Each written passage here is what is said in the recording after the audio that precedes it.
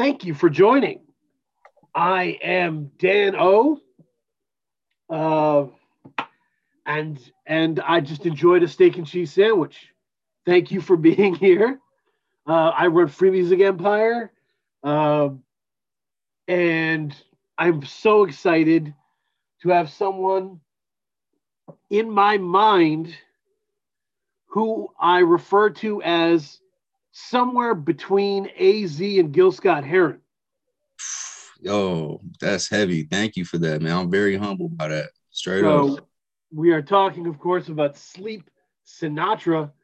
Um, you just had a release on the 5th, Sleep Gloriously, um, which was it, it felt like it's one of those things where I felt like I put the thing together Or because of how much I loved the last Teller Banks album, uh, The Beautiful and the Grotesque.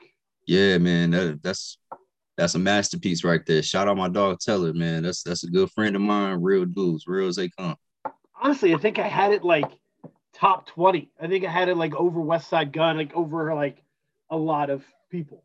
Yeah, he Uh, was he was spitting that real shit on there, man. That album's got a lot of pain in it too. It's something about them Ed Glorious joints. You know what I'm saying? Just yes, it yes. evokes emotion, man. And beats that he brings, they just evoke that certain raw emotion. You know what I'm saying? Get cats to really get into their soul and into their mind about the experiences. And you got to be on one of I think just the most interesting songs of last year, Piggy Pop, uh, Hmm. because I mean it's a hook that only Teller Banks could do, Facts, right? facts. Um, I got to talk to him about it, and he was like, I didn't know if this sounded stupid or not. And I just kind of followed it, you know. Uh, and that's the beautiful thing about how he works. Um, Yeah, and he'll do something that may seem silly, like that chorus, but the real shit is coming, right? Like his right. train of thought is getting there, and Right. And it's like that the way he puts things together too, like you said, surface level, it's gonna take you a couple of times to actually absorb what he's saying. You know what I mean? And it's organic too. You know what I mean? That's something that um not everybody can do.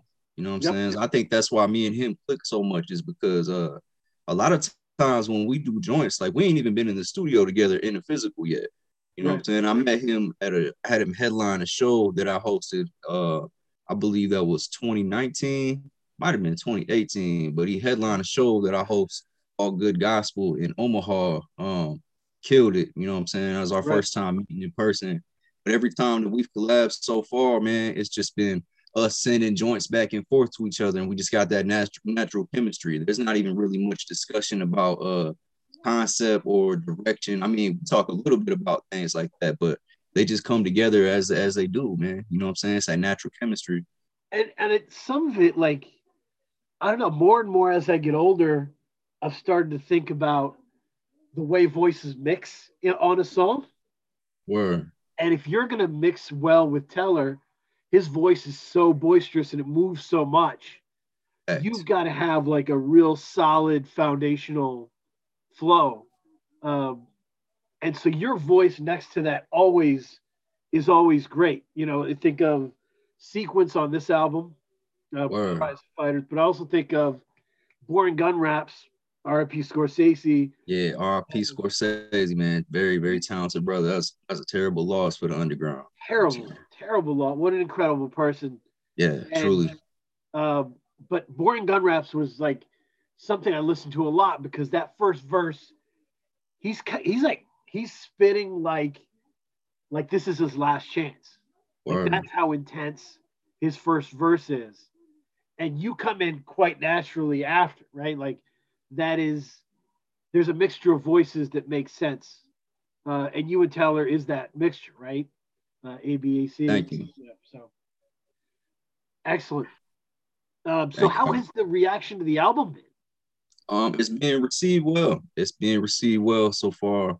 Like you said yourself, or matter of fact, I think that was there was another platform, part of Self, that had said they weren't too familiar with Ed Glorious. You know what I'm saying? Right. He's somewhat of a newer cat in terms of, like, I mean, Ed's been putting in work. Like the past year, I don't know how many projects he's dropped. Between my album, Teller's album, numerous beat tapes. I know he's worked with some other MCs, but he's definitely cutting his teeth in the underground. You know what I'm saying? So I think that this is just another opportunity for him to showcase what he can do production wise. And overall, man, it's being received pretty well. You know what I'm saying? We've been getting some real good feedback. I'm gonna continue pushing. We might have a couple other things up our sleeves here in the near future. You know what I'm saying? I don't want to speak about anything yet, as Right. it might not be cemented. But yeah, I'm feeling the reception, feeling the love so far for sure. I think a big move for me in Ed, like, because obviously I didn't know of Ed Glorious before the Taylor Banks album, Or um, but then I listened to 1976 with Bleach, and I was like, oh shit, like Bleach is good. He's very good. But I was like, I will just listen for Ed. Like that is how good these beats are. yeah, man, he's got I mean, like I said, I can't say it enough. There's something about Ed's ability to draw out that raw emotion in his production, and it evokes the same thing within the MCs that he works. You know what I'm saying?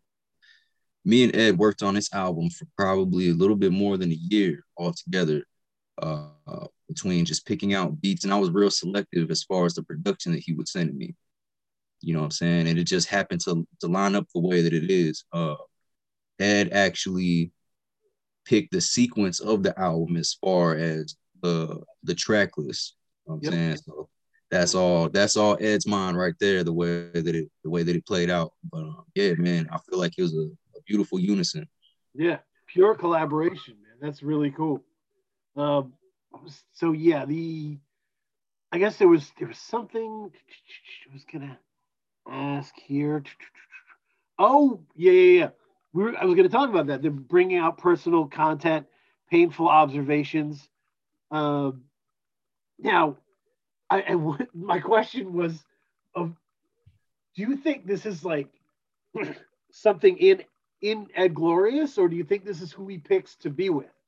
Right? Man, Because he's been with some soulful people, but he also draws out like some yeah. incredible stuff from you. I tell Ed all the time, man, he just got that soul to him. You know what I'm Yeah. saying? And it emanates through his production, from the sample choices that he uses to the way that he flips those samples. You know what I'm saying? Um, I mean, really, I would have to say that it's just something that's inherently in Ed. And Yep. um, I guess I could be considered a pretty soulful person at times myself too. So that mesh was just there naturally. We kind of had that natural synchronization as far as sound goes and what we both wanted to do. Um, I didn't really have an idea of where to take it when we first started working on the album, but as soon as he sent me the first couple beats, man, it Right. just it just spilled out. You know what I'm saying? And then the concept started to create itself from there. Yeah. I mean, I was gonna say like the because I think it is the most soulful. Sleep Gloriously is the most soulful rap album I've heard in a long time. Uh, Appreciate that. Glad to hear that you hear it the same way. Um, and I was trying to think about why that is, and I think Ed Glorious is the tightness of the loops, Yeah, how tight those soul loops are. They are not like full loops. They're not like full parts of songs where you're like, oh, I know that part of that. right. It is a cut moment of someone just, yelling or like, shrieking or crying out, and it's Yeah, tight. And he, and so these songs sound like they're crying.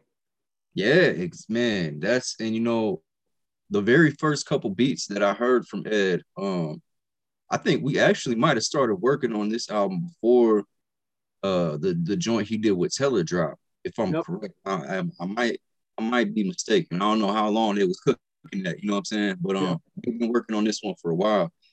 And like I said, man, them first couple beats that he sent uh were just so heartfelt to me, you know what I'm Yep. saying, that it evoked a certain emotion.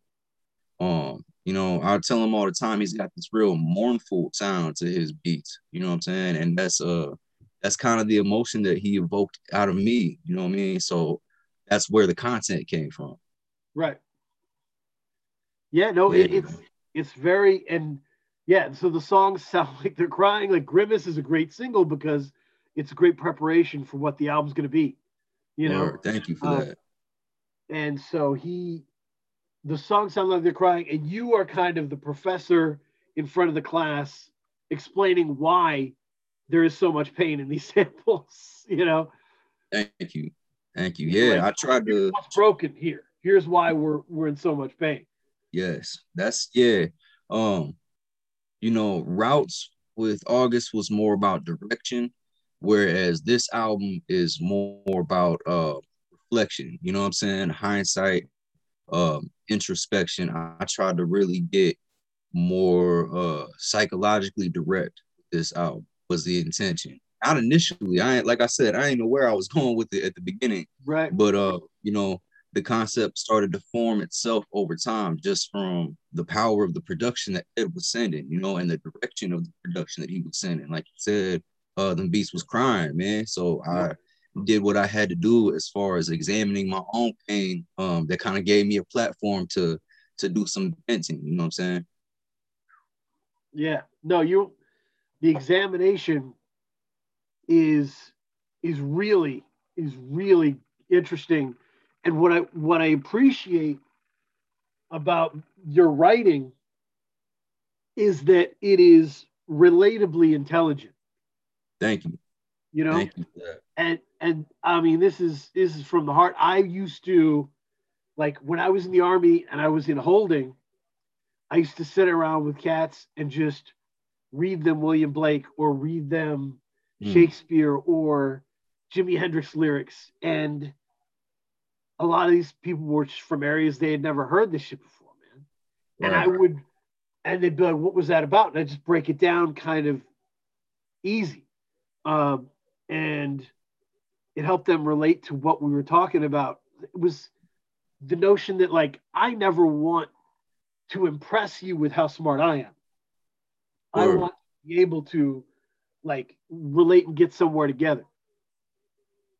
Yeah, that's a similar mindset that I have as far as writing. You know what I'm saying? As far as music in general. I've been told that I'm a well-read dude, but also you know, I have a street background too. You know what I'm saying? I didn't have the best life growing up.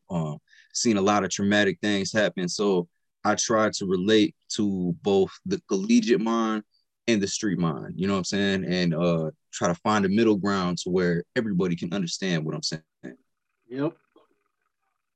Yeah, no, that makes sense. The yeah, no, and we were talking about routes last year with August Fanon, which I wrote the review on. I think it's a major step forward in your career. Thank you. Um, do one producer albums make the most sense for you going forward? Mm, that's funny you should say that. I mean, I definitely got a couple more in the chamber. You know what I'm saying? Definitely got a couple more one producer combos in the chamber coming. I don't want to give too much away about who or what those Yeah. albums consist of right now, but uh, you know, going back to like say Sleeper Effect, that album, I did you know a little bit more executive producing in terms of picking beats from various different producers and experimenting. I even did some production on that one myself Yeah, and yeah, just you know finding out what works for me sonically. So I do have another album in that vein where I've reached out to a couple different producers. Um, Definitely got something along those lines coming still. But I mean, like the level of cohesion that you get with working with just one producer, I think that's unmatched, man. You know what I'm saying? I have a lot of yeah. fun. Don't get me wrong. I have a lot of fun picking out beats from different cats and just the way that my creative mind is, Yep. uh, you know, trying to find a way to make all these different sounds work. But, you know, nothing beats to me being able to hunker down with one beat maker, one producer, and, you know, just create a general direction for what you're doing. And I think, you know, I feel like personally I can do both, but it's just so much more in sync when you're working with one cat as opposed to trying to put all those pieces together yourself. Yeah, no, it's and the the second part of my question was, it was just I say this because as a creator, you seem like a completist who really wants albums to have a full arc, theme, and journey. Locking you with one producer gives you a different level of control. Yeah, definitely, definitely.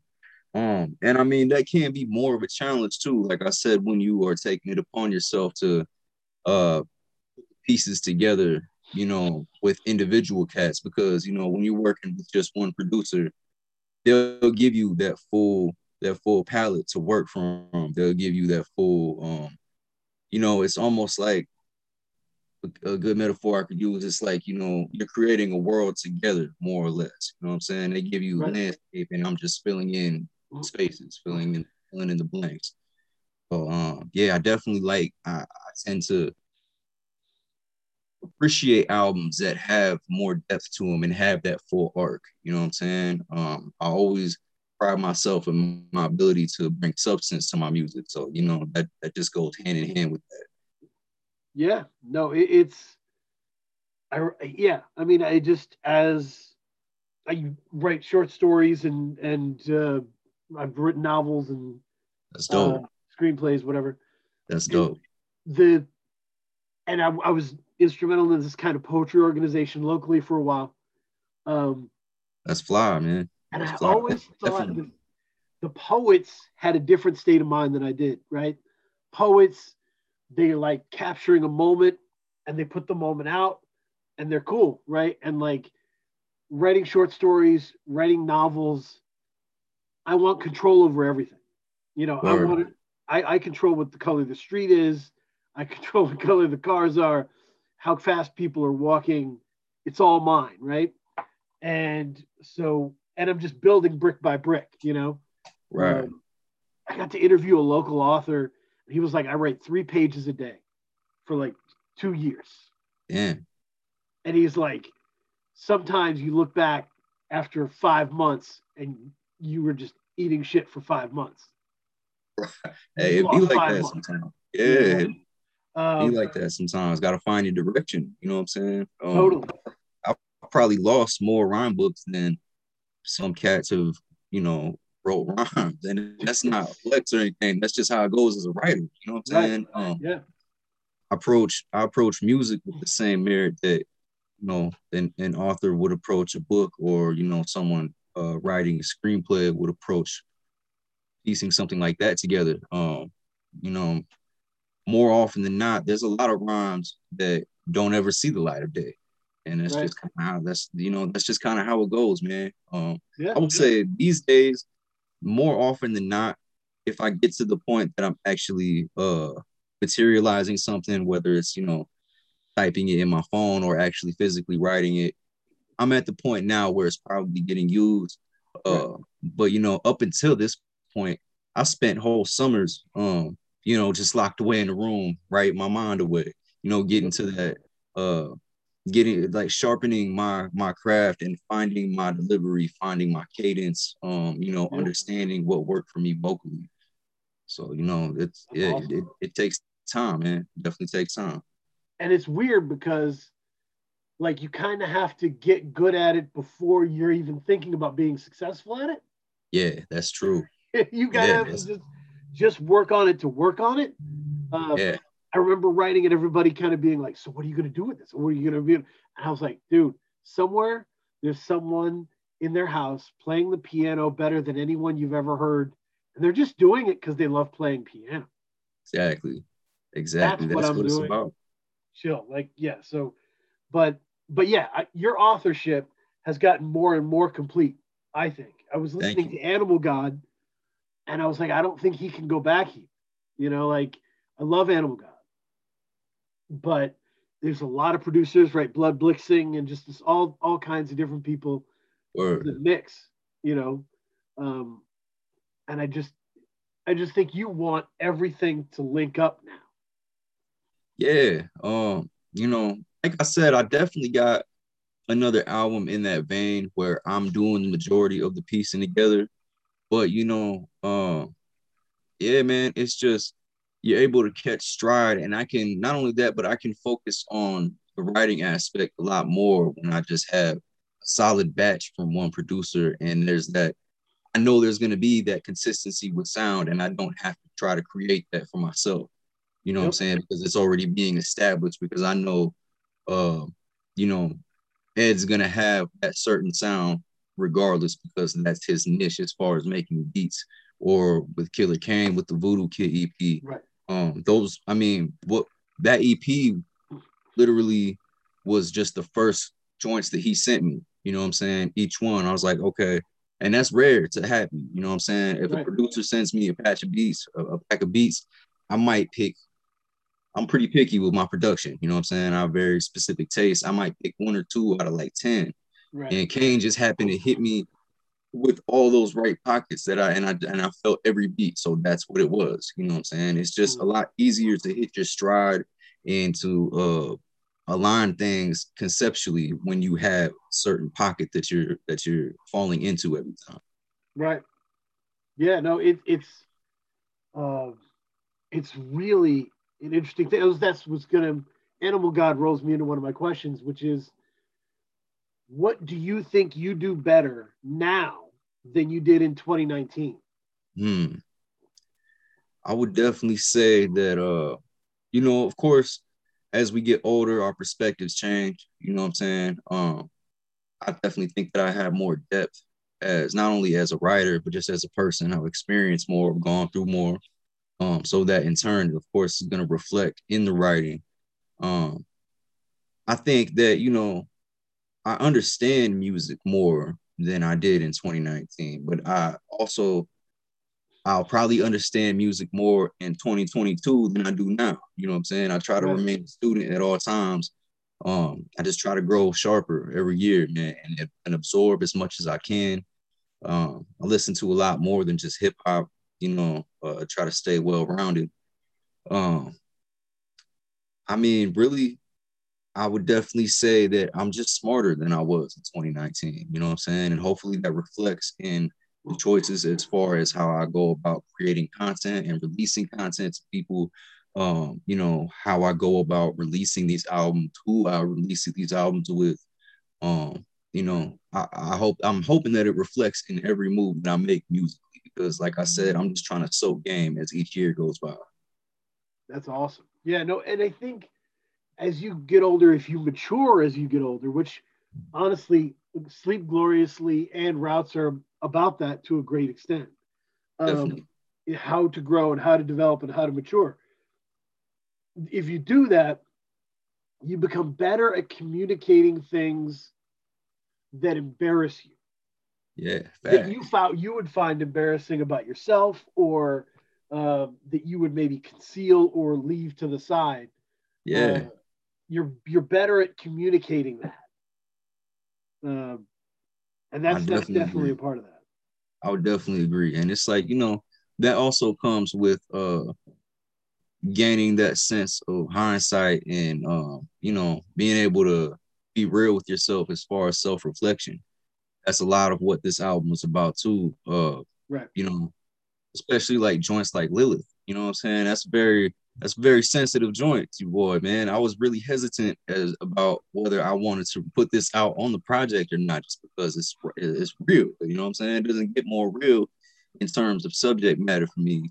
And I haven't released that many songs like that. I've done plenty of songs like that, but I haven't released that many. They're more just for me when I make songs of that content. So yeah, sure. Yeah. No, I was the first question that I wrote when we were talking about talking is, do you see Lilith as a special moment on Sleep Gloriously? What was the process of creating and editing that? I can imagine that every second of that song has to be in the right place. Yeah. Man, honestly, that came from a place of venting. You know what I'm saying? Yep. Like Yep. that was just purely me venting. As far as the writing process went, I might have wrote that joint, then no lie, then probably like 20 minutes. You know what I'm saying? Just because of a certain situation that I was in. Um, I felt like that was a positive outlet at the time. So was the decision I chose, was, let me just express myself creatively and get it off my chest so that it doesn't boil over into something negative within my personal life. You know what I'm saying? Right, So right. I wrote that joint out quick, but the decision to actually go through and put it on this album, it just all came with timing. You know what I'm saying? It just happened to send me, we were at the tail end of finishing this album, and Ed was sending me beats daily. You know what I mean? He was sending me beats daily. We was at the point, we've been working at this for a while. Let's go ahead and knock this out. So he just happened to send me that beat, man, and it just synchronized with the mood that I had at that time and Yep. with what I was already writing. Because I think I had started writing. I think I had finished that first verse before he even sent that beat through. So, I readjusted as far as cadence and delivery to make sure that it matched that beat. Right. And then built the chorus around the subject matter. And I mean, yeah, I wanted it to be as on point as possible. You know what I'm saying? I wanted that song to be as direct as possible. And I feel like that's probably one of my more direct songs. Right. And like I said, also I don't release songs that touch on that subject matter specifically that often. So Yep. yeah, I definitely wanted to make sure that it was sharp and still in the same vein of familiarity as far as what you hear from Sleep Sinatra, but also something new at the same time, if that makes sense. No, and there's a lot of songs that are kind of uh, too general with that subject matter that are just Word, like, what are these women doing to us? And word. but this is very specific. It's very specific, and I yeah, it is. It's kind of a centerpiece on the album, Thank you. um, and I guess I could. It is what led me ultimately to what the album is about. Okay. I think I figured out what the album is about. Okay. Lay it on me, then. I'm curious to see your interpretation, man. So Lilith, right? So, This is the thing that got me, right?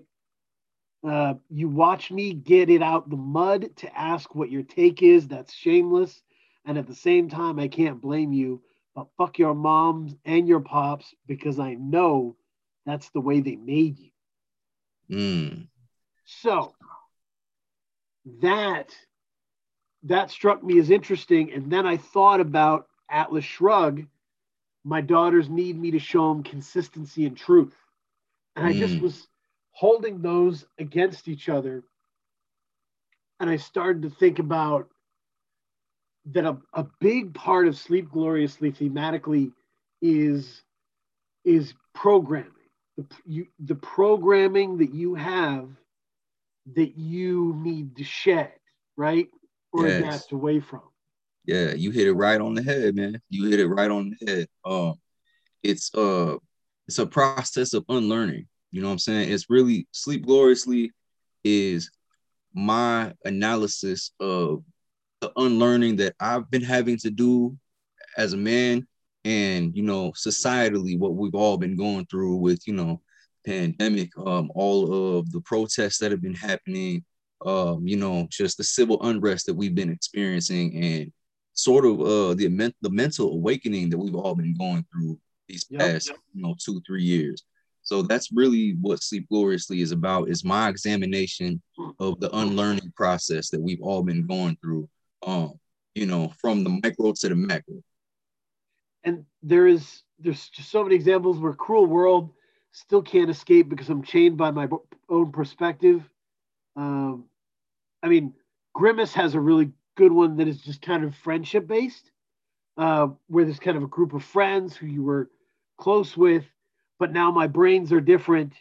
Now my brain is different. It's not that I'm changing. I adapt to the stages where reality was shifting.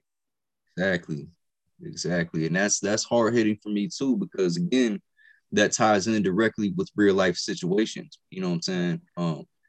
I know a lot of people that have fallen victim to the system and did a number of years in prison. I know people that have lost their lives to, either gang violence or some type of street activity. I lost my father because of street activity before I even had a chance to know him. So, it resonates with me heavily. And this is just me, like I said, it's an examination from the micro to the macro. So this is me breaking down those thoughts out loud, basically. Right. And that's what makes it so there isn't any maliciousness in the diagnosis of what you're doing. Uh, you talk a lot about sickness, right? Um, Yeah, this bad programming that keeps going is a sickness, and exactly. the there was a German philosopher named Ludwig Feuerbach who said that to the bug who lives on the leaf is his whole world. Mm, that's heavy. And so it was kind of talking about that, about like if you're taught this, that's all you got, you know. Exactly. And so you can't unlearn. It's hard to unlearn that. Yeah, yeah, because like you said, uh that's some people's entire world, and that's the extent that they know. And fear of the unknown is something that a lot of people don't acknowledge or people won't admit. People are scared to learn. People are scared to learn outside of what they're comfortable with. People are scared to grow outside of what they're comfortable with, man. That creates a lot of bad situations. So, yeah, I can't have any maliciousness when I'm examining these things because I'm a part of that. I'm a part of that unlearning. And these are my people that I'm speaking to directly. You know what I'm saying? In a lot of cases, Grimmett specifically, uh, these are people I grew up with, um, people I've shed blood with and tears with, that I've laughed with, cried with. So um, I want to be able to get the message across as coherently as I can and give people an understanding more than anything. Right. And it's one part to be able to say, hey, look, you've been a victim of bad programming. We can track it here, we can track it there, friends, parents, whatever. The work, the programming work is on the other side of it, right? Uh, Personal example. Um, I got when I got married, my wife, there's like no divorce in her family. Everybody's been married 30, 60 years, going back. My parents from California, they met and bonded because their parents were terrible and got divorced, you know, Or and were in and out of whatever lives. And then they had a terrible marriage and they're divorced, right? And mm, my dad wasn't really good at it, being a dad, and I can't emulate him as I'm raising my son. You know what I mean? right. So this whole husband father shtick, I had to build myself, right? I had to program Yeah, man. myself. But I don't have like someone to key off of, right? Um, Exactly. and that's hard. Yeah. Yeah. I mean, yeah, when you just, I mean, essentially you just gotta wing it. If you don't have that foundation, that blueprint to go off of, you just gotta wing it, man. That's the same thing for me as far as being a father. Like I said, I lost my father before. I don't have any memories of the man. I got some VHSs somewhere, you know what I'm saying, Right. that I probably should watch that I haven't yet, but someday I will. Mhm. But as far as being a father, being a role model, that's all things that I had to learn on my own. You know what I'm saying? I got some pointers here and there from the old heads that raised me, that did end up raising me, as far as father figures go. But it's a whole new process. Like you said, you gotta create your own programming, so that you're not following in the footsteps of the negativity that was before you. You know what I'm Right. saying? So that's a struggle in itself, especially when you're in the process of unlearning from your environment that you came up with still. You know what I'm saying? So that's definitely a challenge. And I think what the way you approach it, and I think part of this is it was on routes as well, is just building around your values, right? Like, um, Yeah, especially when you have kids, you start to try and build yourself differently, right? yeah, You're exactly. I you're mean, you start to realize you what's got something wrong in else to you. fulfilled way from that. Exactly, man. Exactly. Because you got something else to live for at that point. You know what I'm saying? You have lives that depend on you. So you gotta think differently. You gotta move differently. You have to, speak differently.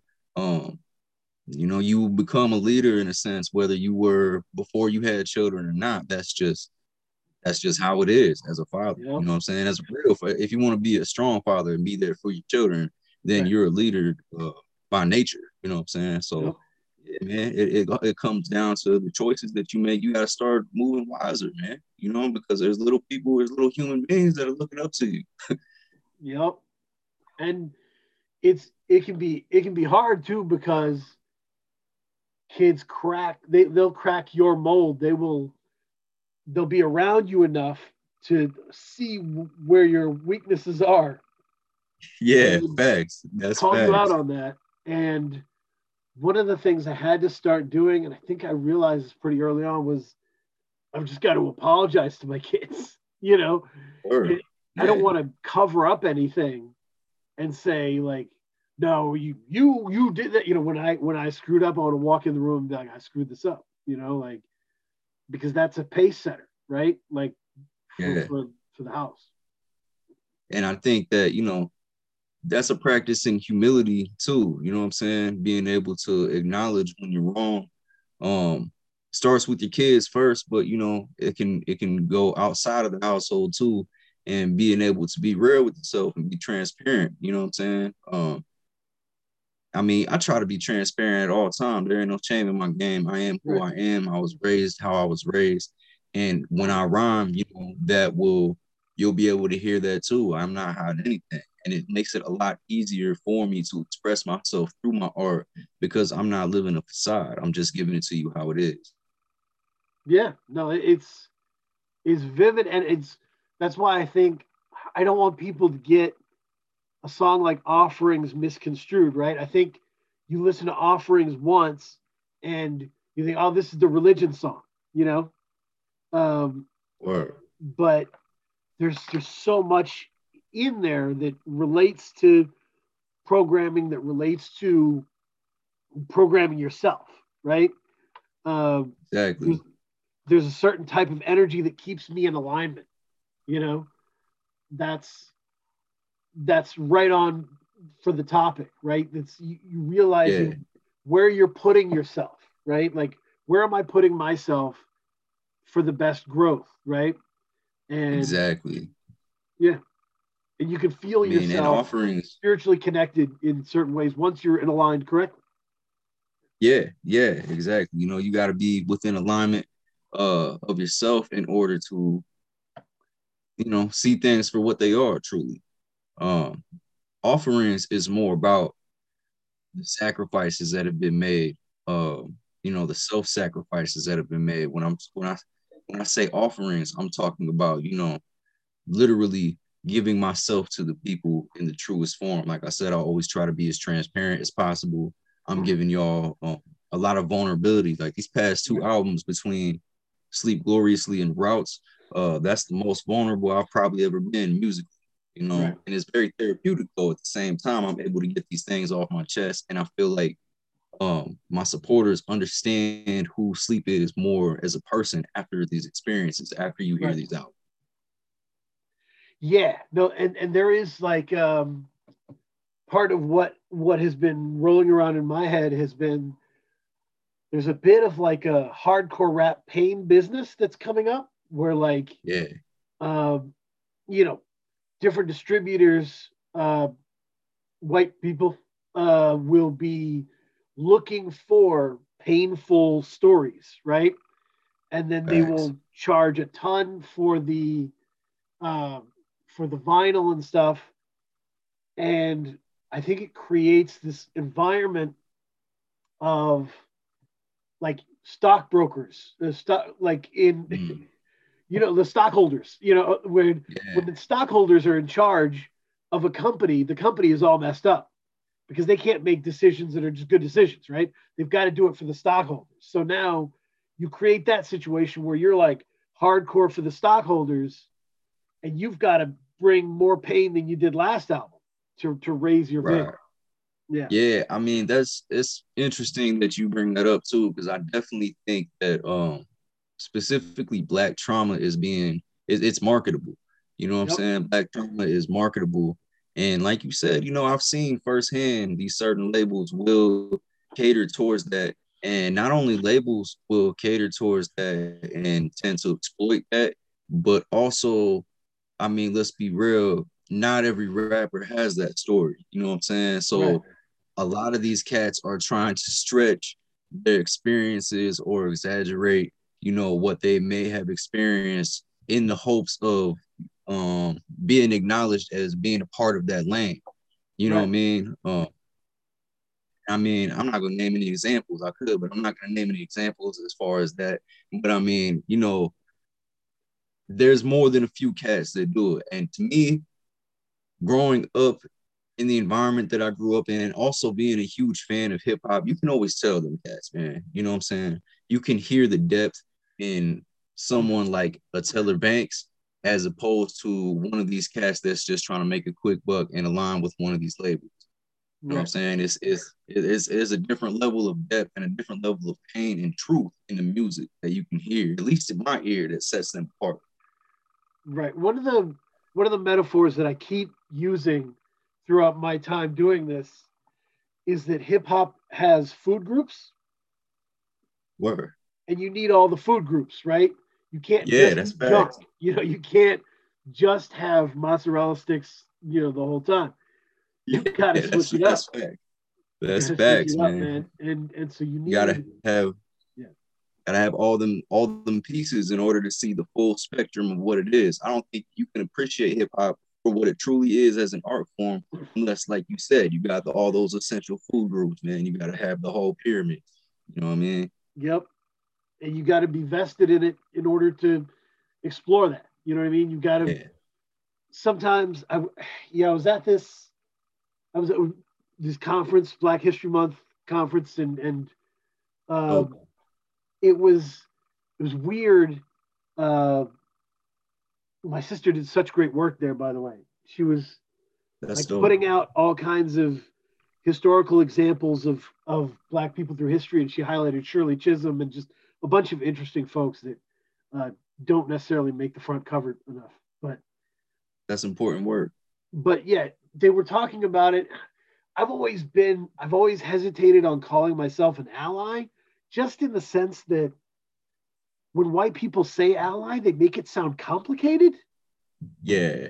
There's like a Yeah. complexity there, like who being an ally, and it's these are just my friends, man. These are just people that like I interact with and I'm cool with, and I treat them well, and they like that. That's it. Like, Facts. I think yeah, it's a lot of I mean, that term to me is real performative anymore. You know what I'm saying? I can think of within my own city only one person that I would really deem like an ally. And this is a cat, man. Matter of fact, shout out my brother Kamikaze, you know what I'm saying, from Dreamscape. That's my brother for real. He had protested for like something like 100 plus days in 2020, yep, got maced, got his ass whooped by police on my behalf. You know what I'm saying? On my yep, behalf. Um, and someone that didn't have to do that put himself right, on the line. So I mean, as opposed to people that are just online talking about, I'm an ally because I'm wearing this shirt, you know what I'm saying? Or I shared this post, or I shared a black square on my Instagram or something. That doesn't make you an ally, man. You know what I'm that is a saying? So real it's real important definition. That's like if you plug your iPod in at a wedding and play a song, you're not the DJ. yeah, yeah, You are facts. not the DJ. Right. Facts. You just somebody playing some music at a wedding. You know what I'm saying? Like, yeah, it's a real fine line. But it's very definitive though at the same time because, you know, the internet, anybody can be anything on the internet. You know what I'm saying? It's the actual front lines of situations where that, that term gets determined. Right. Um, you know, as long as you a good person at the end of the day and you speaking out about what's right, then you on the right side of history. That's how I look at it, But people got to make those decisions, man. Like I said, as far as that ally term, I just think that's just mad performative. You know, it's just a way for it almost became trendy to be, you know, woke or whatever within Right. 2020. And I thought that was pretty interesting to see, you know, because there was a lot of people walking around mad sheepish prior to that. Which I mean, you know, it's important to an extent that people are realizing all the ills of society, um, whether they're late to the party or not, you know, better late than never. But Right. don't just do it for likes. You know what I'm saying? Don't just do it for likes. Don't just do it for clout. I think that a lot of activism recently, or people that have that surface level perception of activism, just want some clout or some popularity. You know what I mean? That's not what it's about, man. No, You know, people it's. lost their lives to speak out about these things. So, you know, I could go What on for days about that topic. I mean, Straight and up. I think the way my mom has the best quote on this, where she says that you can relate to this, where she says, if you're 100% comfortable in a conversation, the person you're talking to isn't comfortable at all, Mm, that's because a true. conversation is a negotiation of of that space. Yeah. And Yeah. like, so when you're talking about that pursuit of like, I am blameless, believe me, right? uh, that's for you. That's not for them at all. That's not for anybody but you. Uh, Right. and that's kind of Right. how you judge that. Yeah, exactly, man. It's a lot of I mean, I don't know, cognitive dissonance is at an all-time high right now. You know what I'm saying? All Ooh, across the board.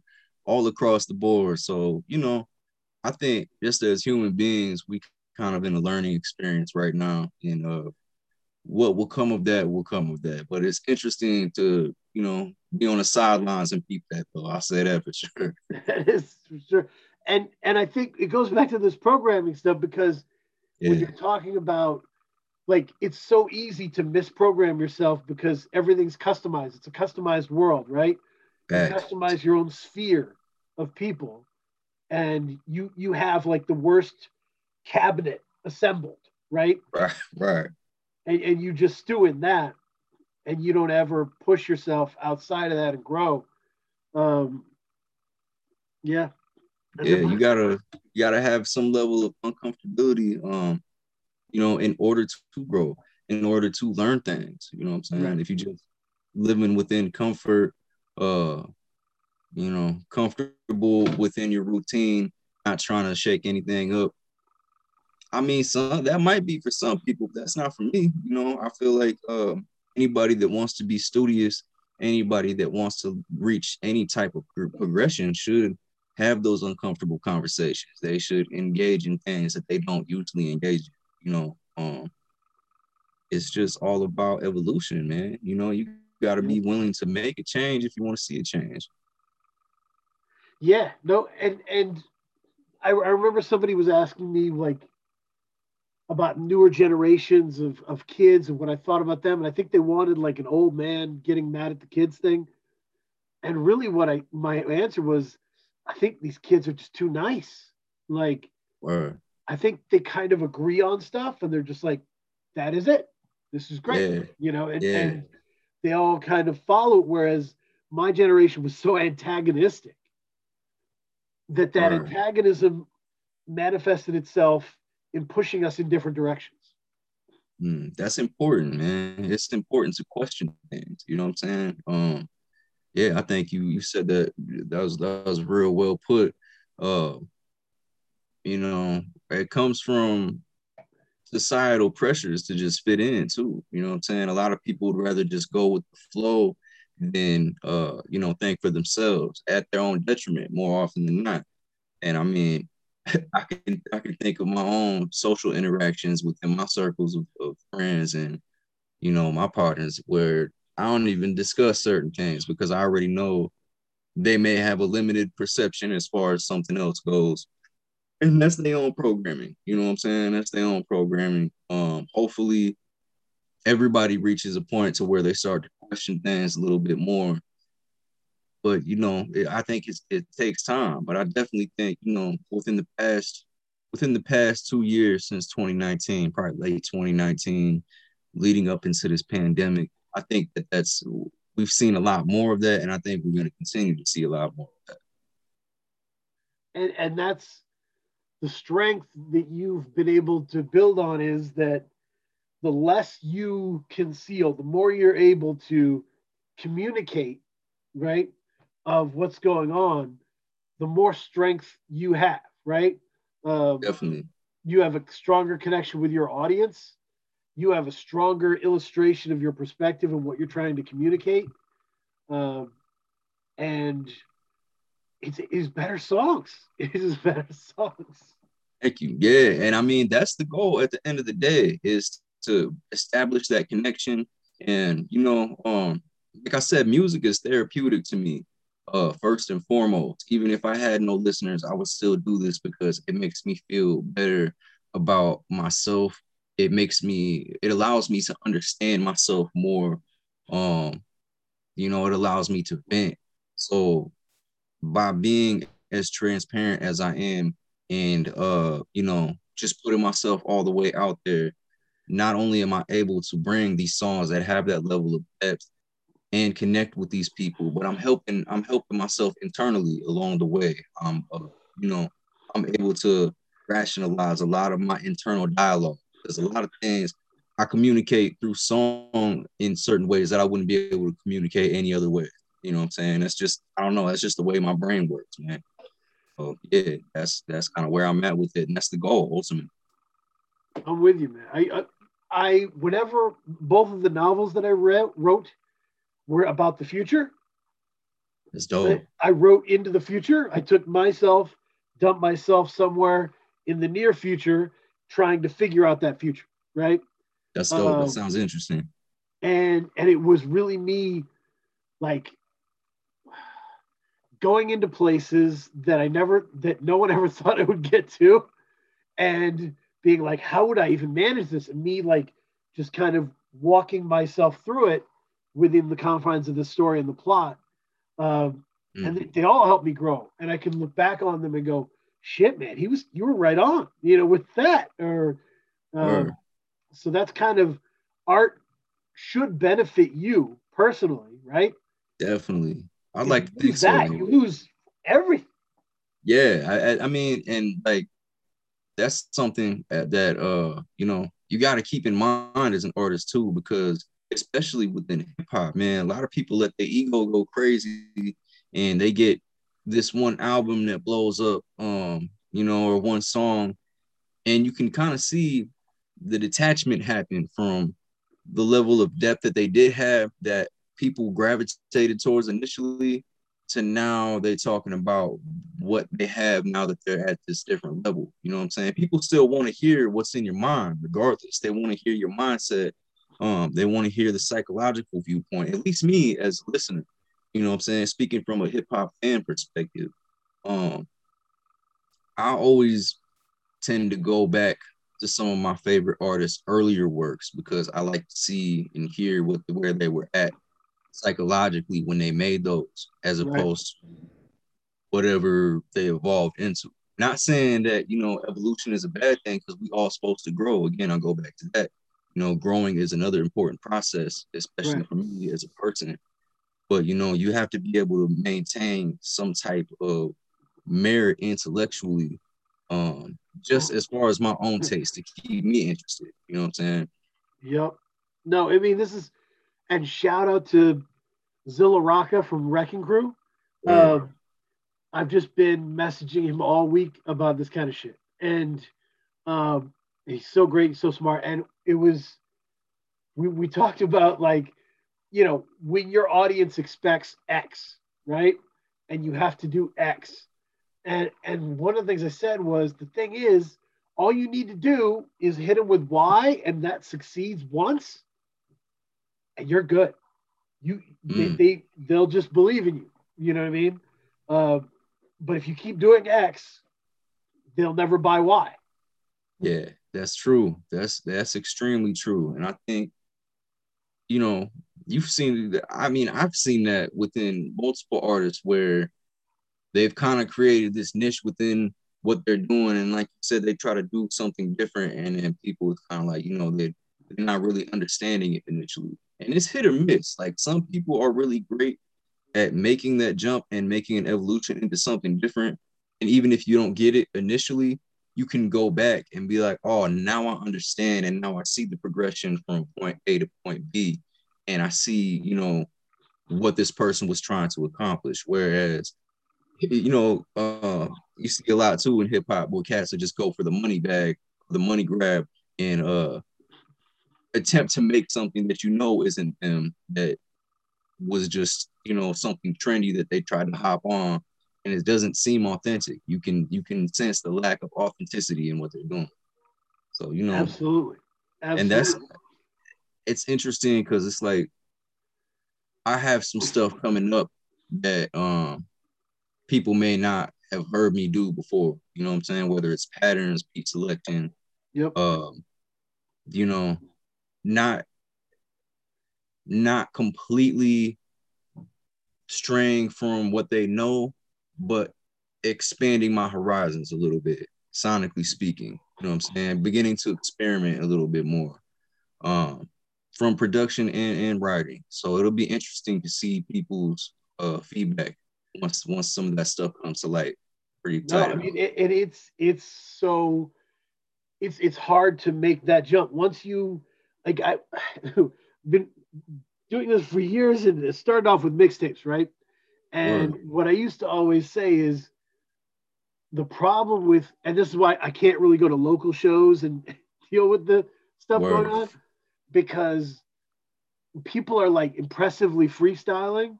They don't realize that's just the first step. Like getting good at rapping itself, that's the first step. Right. That's Yeah, the that's first step. facts. That's Um, facts. you there's so much more to what you have to do, and sometimes it can be hard to define, right? Like Yeah, I've yeah, tried to settle on like my definition of lyrical prowess as interesting. Remain interesting. definitely. Yeah, I would say the same, man. Like as long as you uh maintain a level of interest, and you know, I think mystique to a certain level is important as Yep. well. You know what I'm saying? The cast that I grew up listening to always maintained this certain level of mystique, and I don't know. It's weird though at the same time with the internet being such a crazy thing. You know, like you can go live with people on Instagram, and you know, Yep. Yep. people tweeting all the time, I myself included. You know what I'm saying? There's a level of transparency there that's a lot different than, you know, say in the 90s when cats were Sure. just dropping videos and just Right. dropping music, and that's like what you got as far as the artist. Um, I think it's important though, man, to not, you know, some cats be going live all day, every single day, and it's like, you know, you got to be able to maintain a level of playing the cut. You know what I'm saying? Right. Don't show all your cards at one time. Yeah. Yeah, No. It's like when like every boxer when they start fighting, they're looking for the right distance between them and their opponent, right? Like yeah, where do I want to hit from, right? Like right. is it do I better up close or am I better far away?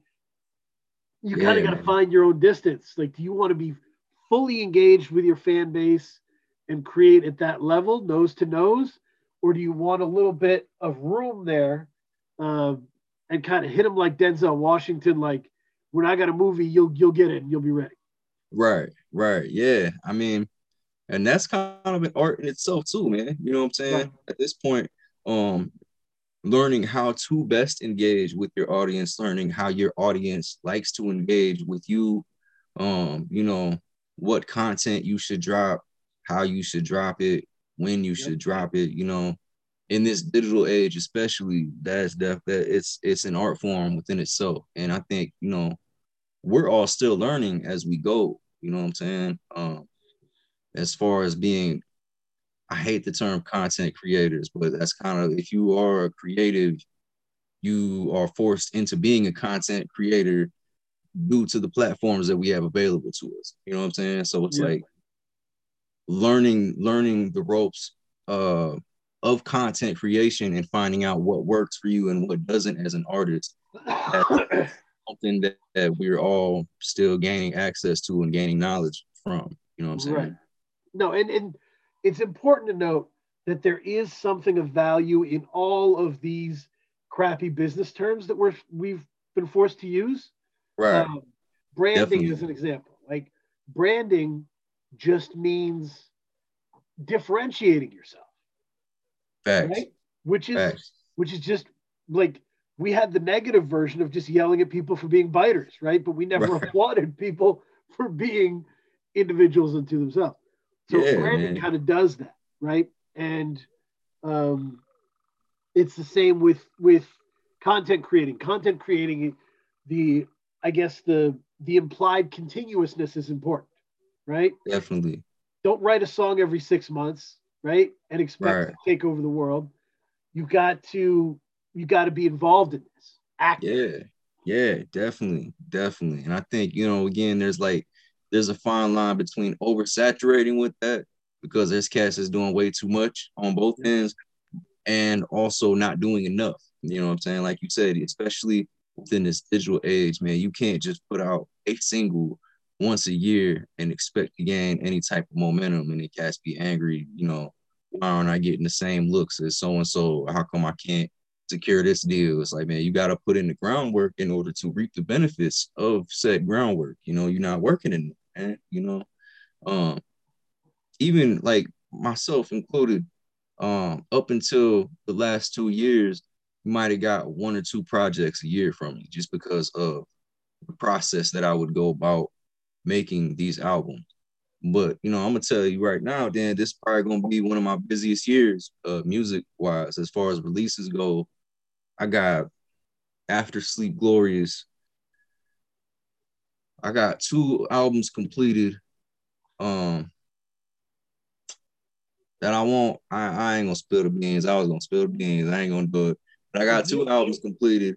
Uh, that'll be coming very soon, maybe back to back. And a couple other crazy collaboration projects between myself and some very talented people that Hashtag the Watchers.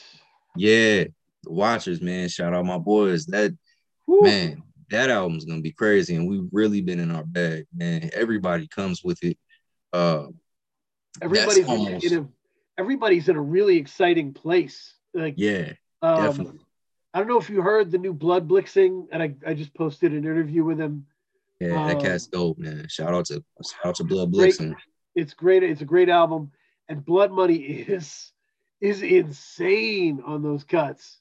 That's my guy, man. Shout out Blood Money as well. He sounds Outside like of the music, ghost of hip hop. He sounds like if Charles Dickens' Christmas Story, if they were like ghosts of hip hop, he'd be that dude. He sounds like yeah, that. He's definitely. amazing.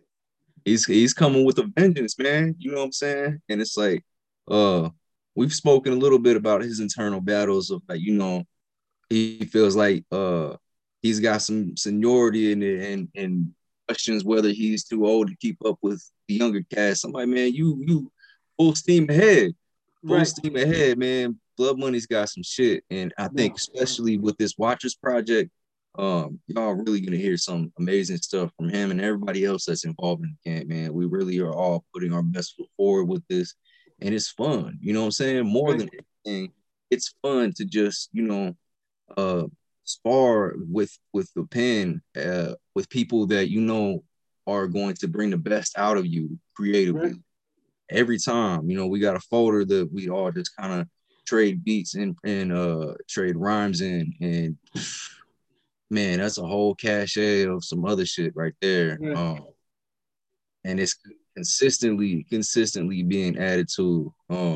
If I'm not adding a verse on something, Ice is usually dropping something, or Blood Money comes out the cut with some crazy production and a crazy verse on something. Right. My man D is constantly Whew. lately has really been in his bag as far as writing and has been contributing some crazy production. What if we talking about Def C or are we talking about My man D Lanham. D Lanham? Oh, D Lanham's Yeah, killing as well. Yep. Yep. Yeah, he's killing shit. But there is a Def C jumped on something for that as well. Yeah, we got some. It's a whole lot of ammo in that bag, man. It's a whole lot Agreed. of ammo, and we just continue to keep adding. And like I said, it's fun more than anything, just to be Yep. able to trade bars with people that you respect creatively, trade ideas. It's helping to keep my pen sharp. It almost feels like a hip hop workshop. You know what I'm saying? Yep. To an extent, to where I mean, even though we're not all together, it's almost as if we were all in one house, huddled up, just banging these joints out. You know Yep. what I'm saying? And you know that when you get on something, you got to come with it because all everybody else is coming with it, man. So it's like Right. it's exciting, it's fun, and it's a good practice in penmanship and just sharpening your craft. And the cool part is that since like I've seen a lot of hip hop supergroups come together, you know, I've seen it, Word. and the problem, and I can call this the slaughterhouse dilemma if we'd like to, is if no one within the group is conceptual enough, Yeah, yeah, right? and it's And so I remember like a ways and during the slaughterhouse process, and I was like, Royce just needs to get out of here. Like he's more conceptual than any of these cats. He's making the best music. These guys are just throwing bars at tracks, and right. they're good at it, but the songs don't have a basis. Yeah, man. See, that's the beauty of the Watchers too, is all of us uh individually have that level of depth in our own music. So it's like, D Lana might drop a crazy verse on something and then there's a concept created just from what he laid down. And we all follow Right. suit. Or Ice might lay something down crazy that creates the foundation, some shit, or I might lay something down. Yep. Um, I mean, there's so much depth, and I think that's what kind of separates the Watchers from a lot of other Definitely. groups that I've heard too. Is there's so much depth, uh, artistically from each of us individually that it's just, man, like the music we've been creating is some of the best music that I've heard unbiasedly in a long time, man. I'm really excited for people to hear it. Yep. Man, we got plenty in the cut, being consistently added. Probably as we speak right now. You know what I'm saying? Cass is probably getting busy right now. Yes, probably true. The I was gonna say, so your journey specifically, because you brought up something very interesting where you were saying that you've got these things in the works and you're doing new things and different things. And the way I thought about it was, um, you start like, and I just really enjoyed right off the bat the consistency that you brought to the table, right? Thank you. Um, and the Dragic flow example, whatever. And I That's think that beautiful. I really appreciated that, by the way. That's dope, man. just trusted with the ball every time. But then when it comes to when it things started stepping up levels, right? Consciously, I was like, wow, this is different. And I think the jump up with routes is, and if I was to rewrite the review today, the basis of it would be, um, a film director, Robert Rodriguez, is an example, made his first film with like $30,000. Friends. It got big. It won film festivals. Then he gets a budget, right? So Mm. now instead of 30,000, it's 5 million. Right. So now adjustments have to be made, right? And I've heard interviews. Kevin Smith did an interview where he's like, the problem with that movie is I didn't know how to handle the budget. The budget was Mm. too much. Word. I didn't know where the extras should go. I didn't know, how many extras I needed. I didn't, you have to, when you're moving up levels, that's the first time you've been to that level, right? Exactly. So when you're stepping up these levels, if you can kind of figure it out, you're making a bigger budget picture. Yeah, And man. Routes is a bigger budget picture. And Sleep Gloriously is a bigger budget picture. That seems like what you're doing. You're moving up in the size and the cinematic scope of what you're doing. Thank you. I mean, yeah, that's it all comes within the process of learning how to do this. You know what I'm saying? And that's why between Routes and Sleep Gloriously, that's 2 years alone. You know what I'm saying? I worked on both of those projects for at least a year before I got to the point that I was comfortable with them. As opposed to like Voodoo Kick, I might have knocked that out in a couple months. You know what I'm saying? And there's still depth there, but there's not the same level of intricacy. I'm very proud of that project, by the way. Shout out Yeah. Kane. But you know, with Routes and Sleep Gloriously, and because of the fact that they're full length albums, I really wanted to give people as much depth and as much of me as I could, because I understood that those would be the next steps momentum wise. You know what I'm saying? I wanted to create that evolutionary process by releasing those projects. So that was the intention. Maybe not initially when I started those projects, but by the end of it, I understood that that's what those would be. If that makes sense. No, it totally does. It's when you're starting to write or engage with something, you're just engaged with it. You just want it to work. But there comes in the editing a time when you start to unpiece the fragments. And you go, oh shit, that's what this is really about. Exactly. That's yeah, and that's literally what happens. You know what I'm saying? Is like it might not even make sense, or I'm questioning the level of cohesiveness at the beginning, the first 3-4 joints. But by the time I'm at track, 9, track 8, I have a full understanding of, okay, this is where I'm at conceptually with this. This is the idea. I probably have the title for the project at that point in time, Right. because the direction's been solidified at that point. You know what I'm saying? Yep. And that's one of the coolest questions to ask anybody is where do you start from? Because everybody starts from a different place. Yeah. And that was the cool Blood Blixing in the interview. He was like, nothing happens till I get the cover. Word. Yeah, that's I get the interesting. cover, and everything comes from that. I start making beats that relate to that cover, and I mean, that's awesome. That's so cool. Yeah, that's Uh, dope, man. and yeah, everybody kind of starts and ends different ways.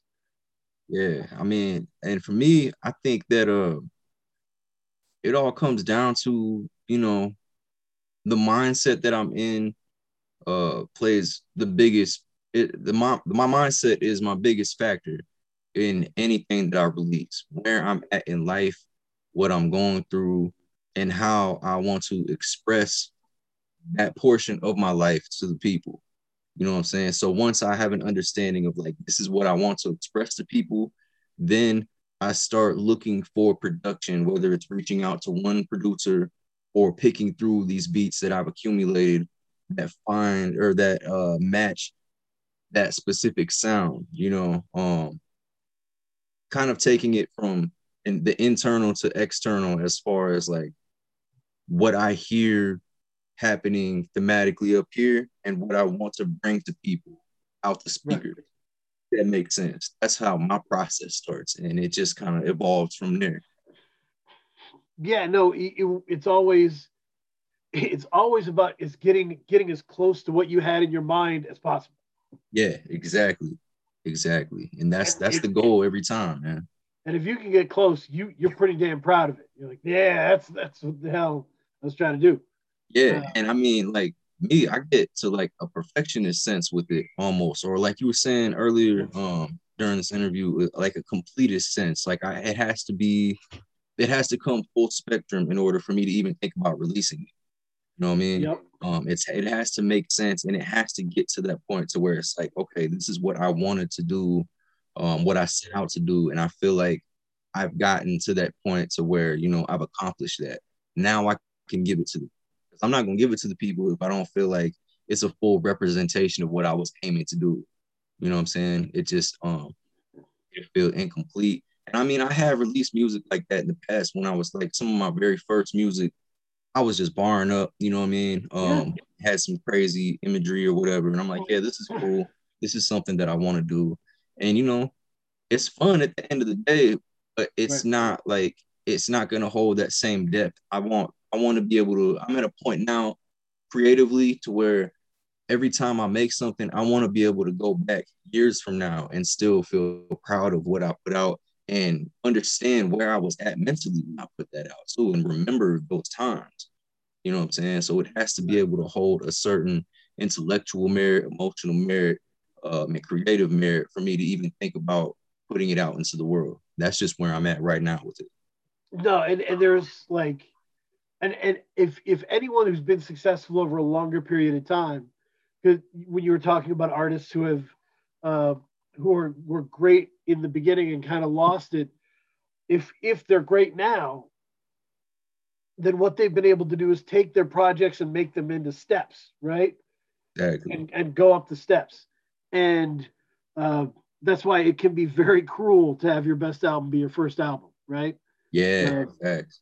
that's a very cruel thing because everybody's, you know, you can't think what would Cannibal Ox have been if they were able to build.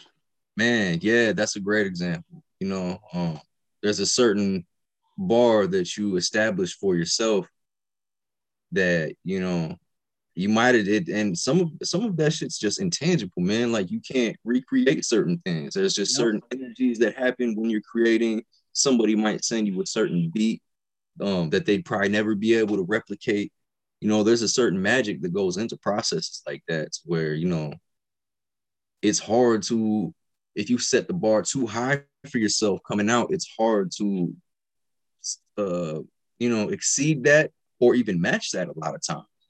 You know what I'm saying? You see a lot of cats do that. And that, yeah, Iron Galaxy is a great example. Or Covain rather is a great Cobain, yeah. example. You know what I'm saying?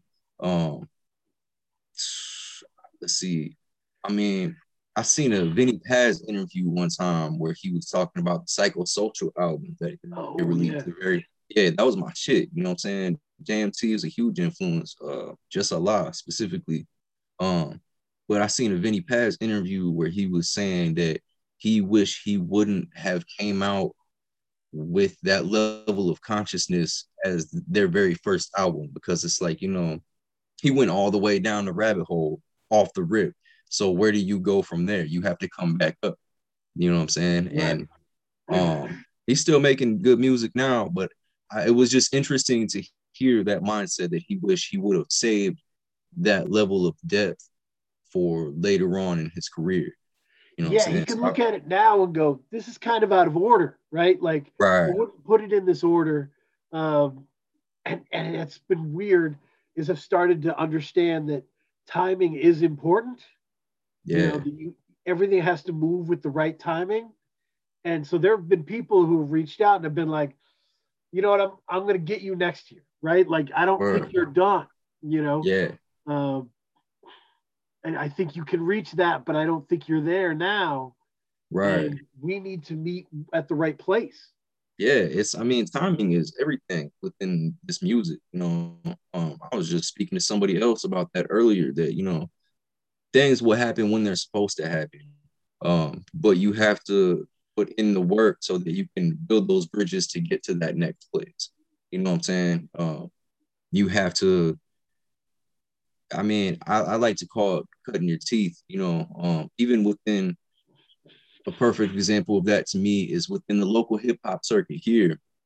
A lot of cats will expect to get those big looks. They want to be on the Freddie Gibbs show, or they want to open for Ghostface, or Yeah, yeah, yeah. they're trying to curate their own shows. But it's like, man, you have to show and prove to these promoters and to the people that are coming to see these shows that you have what it takes, that you got the chops and that you have the skill set, because they're not going to put themselves out on a limb if you're not showing improving. You know what I'm saying? And these fans aren't going to be interested in seeing you open up for one of their favorite artists if they know you're not going to kill it. So it's like, it all comes 360 within this hip hop thing, man. Like you really do have to put in the work and lay a solid foundation for yourself. Again, even if nobody's listening, you know what I'm saying? Yep. That's kind of how I approach things. Even when I didn't have people like yourself analyzing my music, you know what I'm saying? Even when I didn't have people buying, even before I even knew how to make CDs or, anything about that, I just wanted to make good music. And I think that that's something that people tend to stray from because of all the clout activities that happen within hip hop. So many people want the vinyl deal. So many people want to be on this website or have this cosign that they're forgetting the most important aspect of it is to just make good music at the end of the day. Because the rest of that stuff will happen organically if you're doing that. You know what I'm saying? Yeah, there was one of the things I talked to Blood Money Perez about was I think it must be much more fun to be Iceberg Theory than to be Megan Thee Stallion. Yeah, definitely. Because Iceberg's just in this hovel, right? Like just locked in with his books and his music, and he's just cranking and he's having a great time. That's what he wants to do. And Megan's got fashion shoots and Twitter beefs, and it's just going to be a lot to juggle. Seems stressful. And not much fun. You know what I'm saying? Like you said, like you got to be able to have fun with this and just express yourself the way that you want to express yourself. And, you know, also when you're talking in terms of like people that are in the industry like that, you have label situations. Like I think she had to file a lawsuit or something crazy like that just to even be able to release music. You know, you still have the creative freedom to release whatever you want, whatever format that you want, whatever you want. You know, it's a certain freedom that comes within just staying in your own lane and doing what you love to do.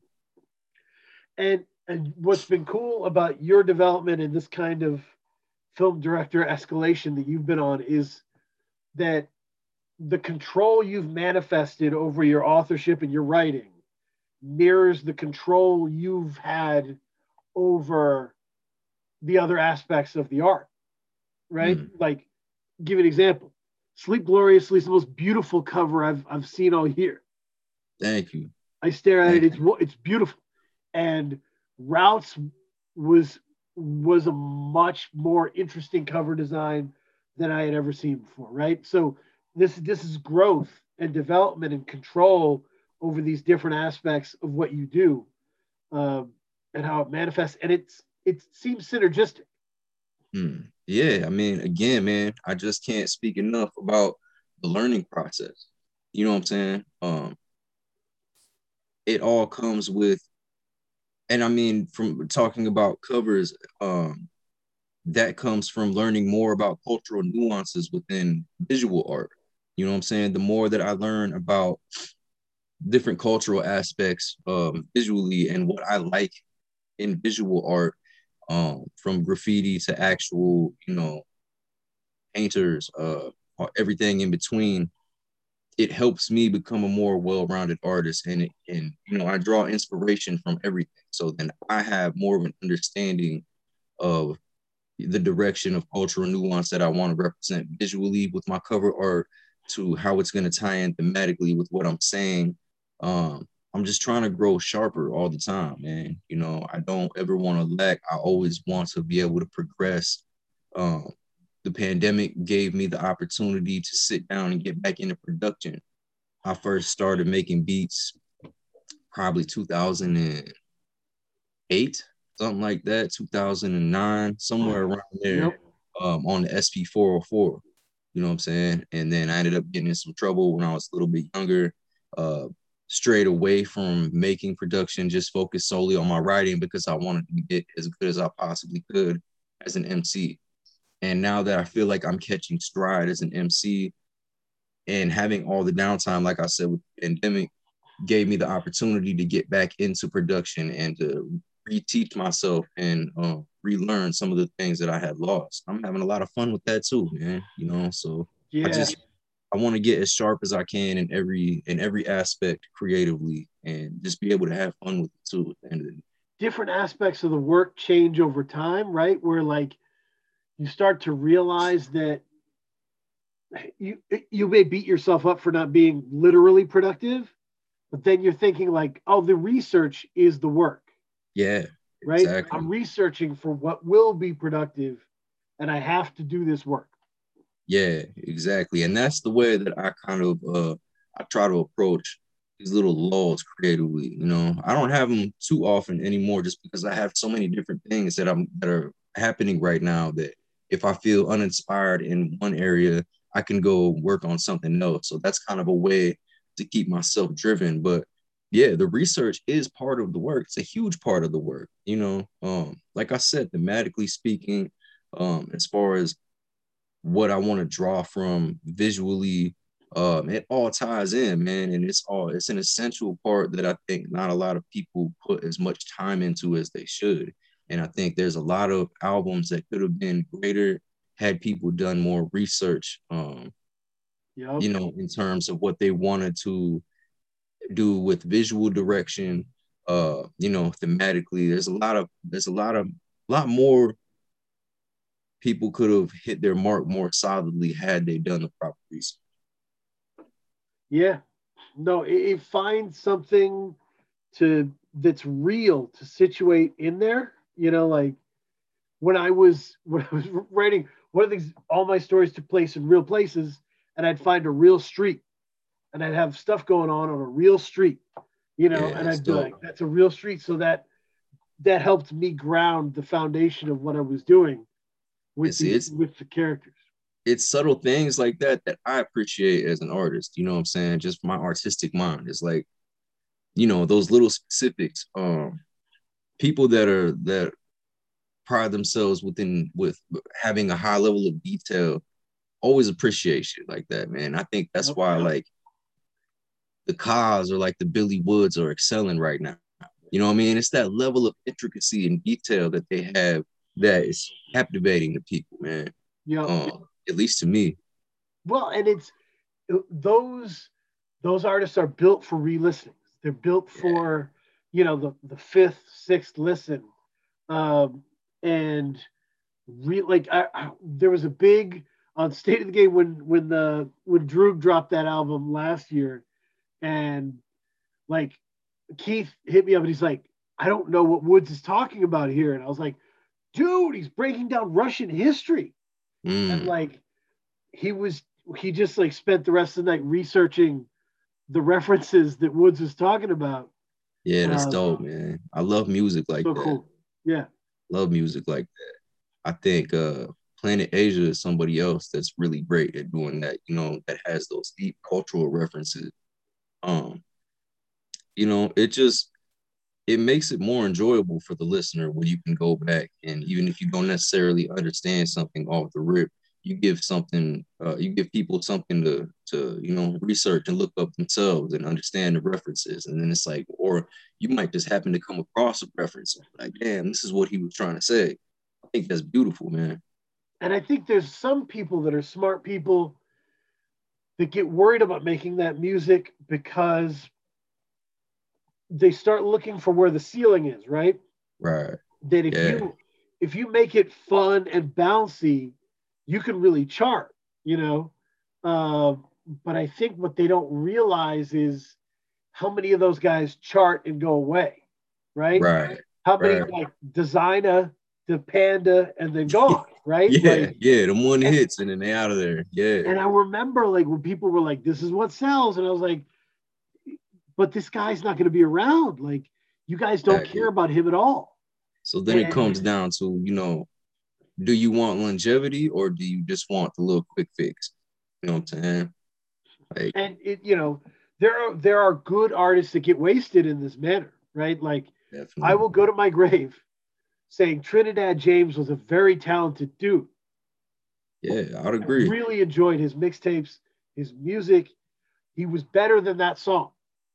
Definitely. Definitely. And yeah, man, like you said, like, especially within the industry of this tool, you know what I'm saying? They want that marketability and then they just gonna use you up and toss you to the side. And once you Yep. get up there, it's hard to go back to that same level of creativity because like you said, you know, everybody wants that one song. Everybody knows you for that one song. So if you're not making things within that vein, then they lose interest. You know what I'm saying? At least once you get to that level of exposure with your creativity. And you know, to be honest, it's it's a lot of white people rearranging blackness like checker pieces on a board. Um, and I mean, I've told a lot of people this before, but the reason I started Free Music Empire was because I felt like a lot of the reviews I was reading were racist in subliminal ways, right? Yeah, it's Um, true. they certain artists weren't southern enough or weren't, like there were these, you know, these words being used that were like, I don't know, Reagan-esque kind of code words, Yeah, uh, by white authors. Like a lot of guys who review rap are like white dudes in their 40s, and a lot of them grew up listening to Smashing Pumpkins and Nirvana, and now they have to listen to this, right? This right. is what's popular, and they don't represent the culture. They don't like representing the culture means you rep this music, you rep the people doing it, but you stand in arguments. Yeah, Right? definitely. You stand in when Definitely. people are talking about stuff they don't know about. You go, no, man, this is actually the deal. Right. And it's, it's being a historian about um, you know, being a historian in terms of hip hop and the creation of hip hop, and also having that understanding of the disconnect. You know what I'm saying? Because a lot of cats, like you said, a lot of these uh hip hop journalists have a huge disconnection to the music that they're listening to and the environment that these cats are doing. So you have Yep. to, you have to be an educated person to an extent to understand where these people are coming from, where these environments, what type of people are bred in these environments. You know what I'm saying? So it's like, Right. um, yeah, man, it takes a little bit. Not everybody can just be a hip hop critic or a journalist. You No, know, and I felt like there was too many people who were like deciding whether something worked within the zeitgeist and giving it a pass fail kind of thing. mm, And I just know that sometimes a failure leads right to your success, yeah, right? yeah. Strange Sometimes how that happens. you screw up something in a way that is kind of beautiful. Yeah, And you're like, I kind of want to build on that next time. So sometimes there are successes that yield no success, right. that will never be replicated, that you can't build on, that are flat. And there are failures that can help you a Yeah. lot. Truly, it all comes down to the learning experience, man. I feel like what you learn from your wins or your losses will determine your next move. You know what I'm saying? And sometimes people don't learn anything, or sometimes people um, will miss the mark in terms of an opportunity. I've seen that a lot of times where people could have capitalized on something in a way that would have been beneficial to them, but they saw the opportunity that they had in a different light, and capitalized the wrong way. You know what I'm saying? Those successes that didn't really lead to anything.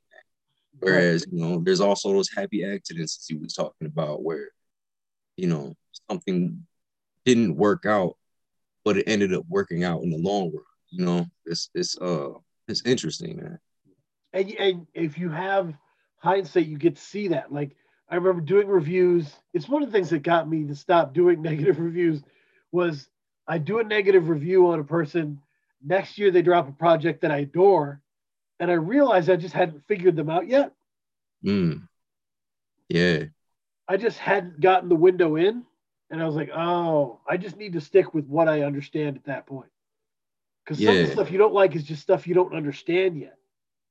And see, and then I end up, me as far as a listener, I end up, when I don't understand something at first, I'll take some time and come back with it. And more often than not, stuff I don't understand initially, I end up liking a lot later on down the road because I took the time to actually, approach it differently or with a different mindset. And then you're able to appreciate the things that you missed, the first couple listens. Totally. And that's where like people get hung up. Like they're always, people are always asking Elucid or Billy Woods, like, I don't understand everything. I feel bad that I don't understand everything. And they're always trying to calm them down. You don't have to understand everything. It's okay. Right. Yeah. Um, Yeah. That's the beauty of it, man. but really, the only job you need to give yourself on the first listen is there something there or not? Right. Yeah. Exactly. And I think that's the determining factor. And I mean, I don't know, everybody's ear is different, but you can tell. You know, you can usually tell whether there's depth there or not. And more, I can't even, it's to the point, man, I can't really even get past the song more than first 15, 20 seconds if there is no depth there. You know what I'm saying? Like it's gotta be very very succinct, and it's gotta hit me in a certain level in order for me to really want to go back to something. Especially within hip hop now, man. There's so much carbon copy shit going on. Yep. And uh everybody's a drug dealer now. You know what I'm saying? Everybody wants to be a Griselda prototype. So it's like, it takes me a lot within hip hop to actually sit down and be like, this cat is saying something. Let me peep what they're saying. Or to even have to go back and re-examine something a couple of times. More often than not, if I gotta go back and re-examine what you're saying, you probably just gained a fan. You know what I mean? Like that's how I look at it. Yeah, and well, and it's awkward because the crew dynamics, right? Like in a crew, there's different people have different logistical places within the crew, right? Right. Um, and everybody out there is pretending to be the kind of Nicky Barnes, the head of the crew, Yeah. and Exactly. that's just not real, right? Like in Yeah, terms of man. crew dynamics, I'm the funny guy in the back who's also a good consigliere, right? I'll be there Word. when everybody leaves. We'll talk shop. We'll game plan. You know, I I'm thoughtful, but I can be wacky and funny. That's my place within the crew. You might be the second in command, solid dude, there for the, but not everyone's the head of the pack, and Yeah, it's weird exactly. that everyone raps from that frontal position. Yeah, man. And I think it just comes from a lack of being unoriginal. You know what I'm saying? Lack of creativity. They see what's successful and they try to imitate that, and that's not like you said, man. You gotta know your role and you gotta play your role and you have to give people it misses that level of authenticity when you try to portray something that you're not musically. And both, street people can hear that if you kicking that street shit, and an artist can hear when you're trying to do something that isn't this person. You know what I'm saying? And it's like you're kind of creating a disconnect between you and potential fans because it's like, surface level, it sounds good, but does it have replay value? And it's probably not going to have that replay value if it's not authentic. You It's know what I almost mean? the sitcom. It's almost the sitcom plot of like the little lie that comes apart, right? Like Yeah. it's almost that, right? Because in a rap album, there's so much space to fill. I get it. There's a lot of words there, right? Right. Um, Al Green was able to just hit you with like a few sentences the right way, and he was good, you know. Yeah. Um, Definitely but profound. you've got to like fill this stuff, fill this space, right? If you're rapping, so you want to kind of be awesome throughout. Yeah, you got to be able to have that level of depth, man. You got to, I mean, there's more to it than that, though, too. You know what I'm saying? People have to be able to, uh, that rewind value. You know what I mean? Something that I love about hip hop is like being able to rewind. Like, what did that cat say? Like, how did he flip Right, those right.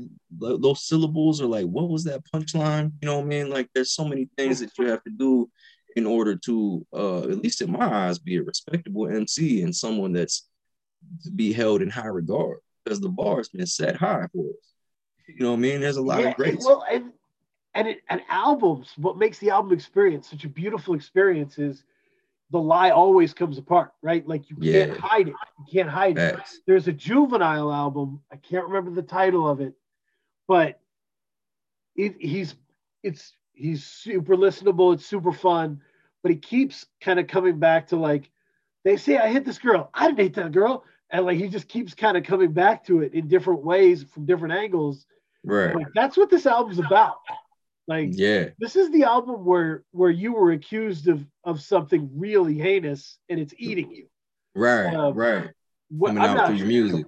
judge that how you will. That's what that album's about, and like that was what was in your life, whether you wanted to admit it or not. It leaked out. You know, you Yeah. couldn't hide it. Yeah. The subconscious has a funny way of just coming out. You know, I always say what's done in the dark ends up coming to light. And I think especially rap, you dealing with the subconscious a lot, man, because you know it's kind of a stream of consciousness type of thing when you rapping. Um, whether it's freestyle or you actually writing it down, um, you know, that's all internal dialogue type shit for the Yep. most part. Now I'm not gonna say every MC's like that, but if you got something on your chest and you making an album, more often than not, that's gonna come out. Totally. Totally. And to be able to identify what has come out and what it means and organize it, that's that's like the third level, right? The first level is getting good at rapping. The second level is probably like conceptualizing songs and albums, right? And the third is dealing with what you're talking about, that subconscious, the alignment. Yeah, that's not an easy task, man, by any means. I think, you know, it takes a certain level of maturity and introspection to be able to do that successfully. You know what I'm saying? And coherently. You know, a Yep. lot of people there's a lot of people that try that and it may miss its mark just due to not articulating themselves as well as they should have, or maybe it's beat selection. You know, there's a lot of factors, but it's, you know, that's something that is few and far between. But I think it should definitely be noted that that is what makes albums great to me. Right. Yeah. No, it's what yeah, it's what makes that collaboration, that producer MC collaboration so great is because you sometimes when people's missions are so well aligned, you create something totally new. Mm. Yeah, that's true. That's true, man. When you're in sync and you're hitting that stride with somebody, the potential is limitless. You know what I'm saying? And then once you find that direction and you have a clear path and you have a destination, then it's just laying the bricks down and building whatever that end game is going to be. And it's a fun process. Yeah, Honestly. I mean it's the journey to recontextualize yourself. Mm, Um, that's a great way to put it. yeah, and you're on it, man. I'm so happy Thank to you. have you. Thank you for taking the time with me. Yeah, Uh, most definitely. Thank you for the platform, man. I'm sorry that we didn't link initially, you know, the first time we had it lined up, but I'm definitely glad that we got to talk, bro. yeah, no, it's yeah, it's be good to be able to keep it fluid, keep it consistent. Really, I got everything from Scorsese, man. He kind of taught me the rules of this in terms of, hey, man, this is just a community that supports each other, um, that reps each other's projects, that you know we help each other out, and that was, and we get to do it guilt free because we're all really good at it.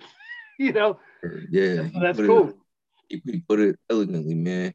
R.P. Scorsese, that cat is a great representative for of what this underground thing is all about. You know, it's a community. It truly is. Yep. Yeah. Oh, and you carry that torch, man. I'm glad to hear it, and I'm looking Thank forward to you. what you keep doing in the future. Thank you, Um, man. yeah, I would say, as I end a lot of these Free Music Empire Attention Undivided, I just say thank you, Neil Long, for everything you do. For everything you have done, and I appreciate it. I'm gonna throw Brandy in there too. Everybody got us through it.